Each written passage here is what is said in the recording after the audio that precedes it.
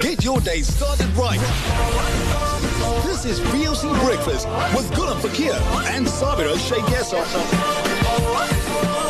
Only on the Voice of the Cape. 21 after 7 o'clock. Welcome to it. Let's get into the first feature this morning. And I just received a voice note actually with regards to this. I must just say, 3141, I don't completely agree with you, but I'll play that in a little bit later. Okay. So on Friday, VOC News received some reports that two masajid held Jumu'ah prayers, which of course is in conversation, in contravention at least, I beg your pardon, of the adjusted alert level 3 regulations. Woodstock police stopped the Jumu'ah at Tennyson Street Masjid in Saltram on Friday. The masjid said in a statement that it complied with all the safety protocols and would consult with the police on the alert level 3 regulations. It certainly sparked a massive uproar on social media with some very mixed responses. So VOC News editor Tasnim Adams, she chatted to the NGC First Deputy President Maulana Abdul Khalik Ali. So the essential message that we wish to convey to the South African Muslim community is that the pandemic is global and communities across all continents has been affected by this particular pandemic. And as such, it is our duty as South African Muslims that we must be able to, on the one hand, make dua and connect ourselves with Almighty Allah subhanahu wa ta'ala strongly, intensify in our dua and prayer, and on the other hand, to strictly adhere to the protocols, adhere to the regulations that has been presented to us. This is a very critical 2-week period that we find ourselves in. As we have noted, the increase in janaza announcements, the frontline workers, our medical professionals, as well as the undertakers, they are placed under serious strain. And hence, it is our responsibility to be considerate of our fellow South African and our fellow Muslim brother and sister, and to be kind and compassionate in terms of our outlook in terms of this particular pandemic. And therefore, our appeal is we must intensify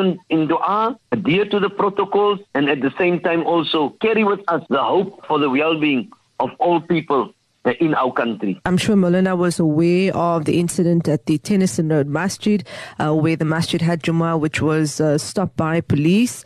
There were reports of other masajid also that held Jummah prayers. What is your call to masajid at this point in time when the government said that there should be no religious gatherings? Certain individuals has had a different interpretation to that particular regulation, and accordingly they have felt that there is scope in terms of having that the places of worship are not being called for to be closed. Our appeal of the Muslim Judicial Council has been very, very clear. Prior to the President speaking to the nation, the MDC has issued a statement to compliment those masajid which has temporarily closed for congregational prayers. It also said that prior to that particular announcement, people must strictly adhere to regulations if they were going to open, and then when the regulations came through, it is understood by the MDC, by the President of the MDC, by members of the Muslim Judicial Council, that the regulation speaks to the fact that faith-based gatherings should not take place indoors or outdoors. So what we experienced in some of the masajid when law enforcement agents came there is one that probably reflect the enforcement of that particular regulation. As far as possible, we should be able to, as South Africans, be responsible, and we must be able to uphold the fact that we are in a very serious situation in terms of the second wave of COVID-19. And we must be adhering to, on the one hand, what the Islamic principle teaches us, that we must be preserving our deen. We must equally be able to preserve the sanctity of life. May Allah guide our people towards this understanding, inshallah. You know, just speaking about these regulations, do you think a lot of the argument to keep masajid closed is because of the regulations that allows places like casinos to remain open, which many people find illogical? The questions have been coming up on social media. Why close religious spaces, at a time when people need religious upliftment and spiritual upliftment, but yet decide to keep, places like casinos open? Now, how do you make sense of that? Well, when we receive that particular regulations, at the same time, we are also baffled by the fact that the law makes that type of a regulation that speaks to casinos and these type of gatherings in a different way, whilst in terms of the religious gatherings, it speaks in a different direction. We are saying we must adhere to what the regulation speaks to. We We are not an industry. We are a faith community. We must be responsible and we must show leadership. And hence, we have undertaken this particular responsibility to speak to the faith communities. In actual fact, when we spoke with some of our interfaith with the bishops, they've adhered to this particular regulation because they understand how critical this is. So if we must be able to adhere to it, all other sectors must be able to strictly apply also the regulation. In this particular regard, obviously, there is an element where people are questioning this particular regulation. And of course, the voice there of Maulana Abdul Khalik Ali of the Muslim Judicial Council talking to Tasneem Adams, our news editor, regarding the call for the masjid to obey government regulations after the Tennis Standard Masjid in Saltova were asked to halt all proceedings there. So I want to also bring in attorney Aslam Mayat to further discuss this matter.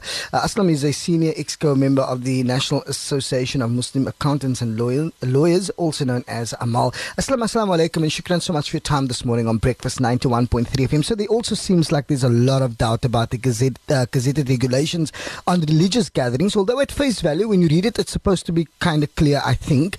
But one masjid that we spoke to on Friday, who held Jummah, said the gazette does not state that congregational prayer is prohibited. How do you make sense of these regulations? Wa alaikum salam, and I think it's Ghulam Fakir and Hoya Mora to the listeners. If I can just go quickly through, look, this pandemic is real. The second wave more dangerous. And the demand of the day is to exercise caution, responsibility, and wisdom. And as citizens of this country, we are obliged to obey the law.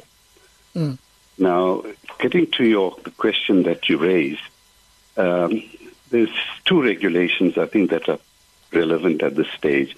Regulation 32, which imposes a general curfew to your place of residence between 9 p.m. and 6 a.m. daily, with certain limited exceptions. So that's one thing people must bear in mind. And the one that you've raised, Regulation 36, prohibits social gatherings, which includes faith-based gatherings, for 2 weeks. Now, the regulations do not allow persons to gather at any faith-based place, including mosques. So masajid are not closed, but gatherings there are prohibited. So there's nothing in the regulation that could stop somebody from going all by himself and praying at a masjid, or all by herself. So this really is the crux of the issue as far as the Ummah is concerned. And Amal's position is clear. Congregational salah at masajid, jamaat khanas, other places of worship are prohibited for 2 weeks, after which the position will be reviewed. This is what government intended. And this last part, people must understand about government reviewing, is the sting in the tail. The country is in a state of crisis. Medical facilities overwhelmed. If the law is flouted, this 2-week ban on social faith-based gatherings will be extended, re-extended, more elegantly and tightly worded, and rigidly enforced. And the Ummah is urged to act with responsibility and wisdom. Now, Aslam, if you were to look at it, I mean, you make a very interesting point there. I mean, if you look at, the masajid aren't closed, it's gatherings and congregational prayer that is prohibited. And that was quite, clear in my opinion, in the Gazette. Religious faith-based gatherings constituted as the same thing. Now, from a logical perspective, what do you make around the argument that government erred in this regard, as it allows, though, casinos and other places to remain open, yet the masajid cannot be open for congregational prayers? And this was one of the arguments that was going on in social media. People are talking about, Christmas parties, Boxing Day parties. They're talking about casinos that are open, etc., etc. How do you make sense of all of this then? Yeah, look, I think one must distinguish between what the law says and whether the law is right or could be challenged, etc. This is a democratic country. Anybody's got the right to tatama chance and defend criminal proceedings all the way to the Constitutional Court. But we must distinguish between what the law says, and if we think the law is wrong and we want to challenge it, as I say, tatama chance, that's a totally separate issue. whether casinos should be open just because we as Muslims don't like casinos should not come into the equation. In France, Muslims cannot freely express their religion.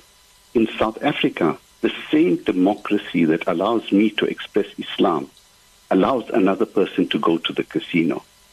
Our government has an unenviable task of balancing the economy, our health, and democratic freedoms. This is a time of national crisis. It's probably worse than wartime. And every person must think carefully, act responsibly, and within the confines of the law, not compromise one's beliefs. Now, as far as Amal is concerned, all we can tell you is what the legal position is as far as we understand it. There are other points of view. They may be right, they may be wrong. All we can tell you is what we understand. There's an argument, places, they say faith-based. They don't think. Places of the government website says places of worship are closed. That's wrong. The government is wrong. The regulations are clear. Nothing is closed. But gatherings at faith-based assemblies are closed. The other argument, people are saying, they talk of social gatherings. The reason they use the word social gathering is to distinguish it. A social gathering is an assembly of two or more persons for any purpose. And it's distinguished from family gatherings, which obviously it's impossible to prohibit, and one doesn't want to prohibit family gatherings. So from the same household or immediate family is a family gathering. Anything else is a social gathering. But people are trying to argue, no, social means having fun and all. It does not. Faith-based, they're making a big argument about faith-based. Faith-based is a larger term. Amal understands it as interchangeable with religious. But it's a wider term because people could argue that Rastafarians and all are not faith-based, and they will try to slip out of it. So instead of using the word religious, they use the larger wording of faith-based. Right. There are so many questions that I'd love to ask you, Aslam, but our time is just not adding up with us this morning. We're going to have to leave it there. Aslam Mayat, who's the senior EXCOM member for Amal. Shukran for your time this morning. This is Breakfast on 91.3 FM. Lots and lots of comments and questions coming through. Listen, all I'm saying is everybody's entitled to his or her opinion. Let us not be ugly about it. Let's be reasonable, and we can engage as we go along, right?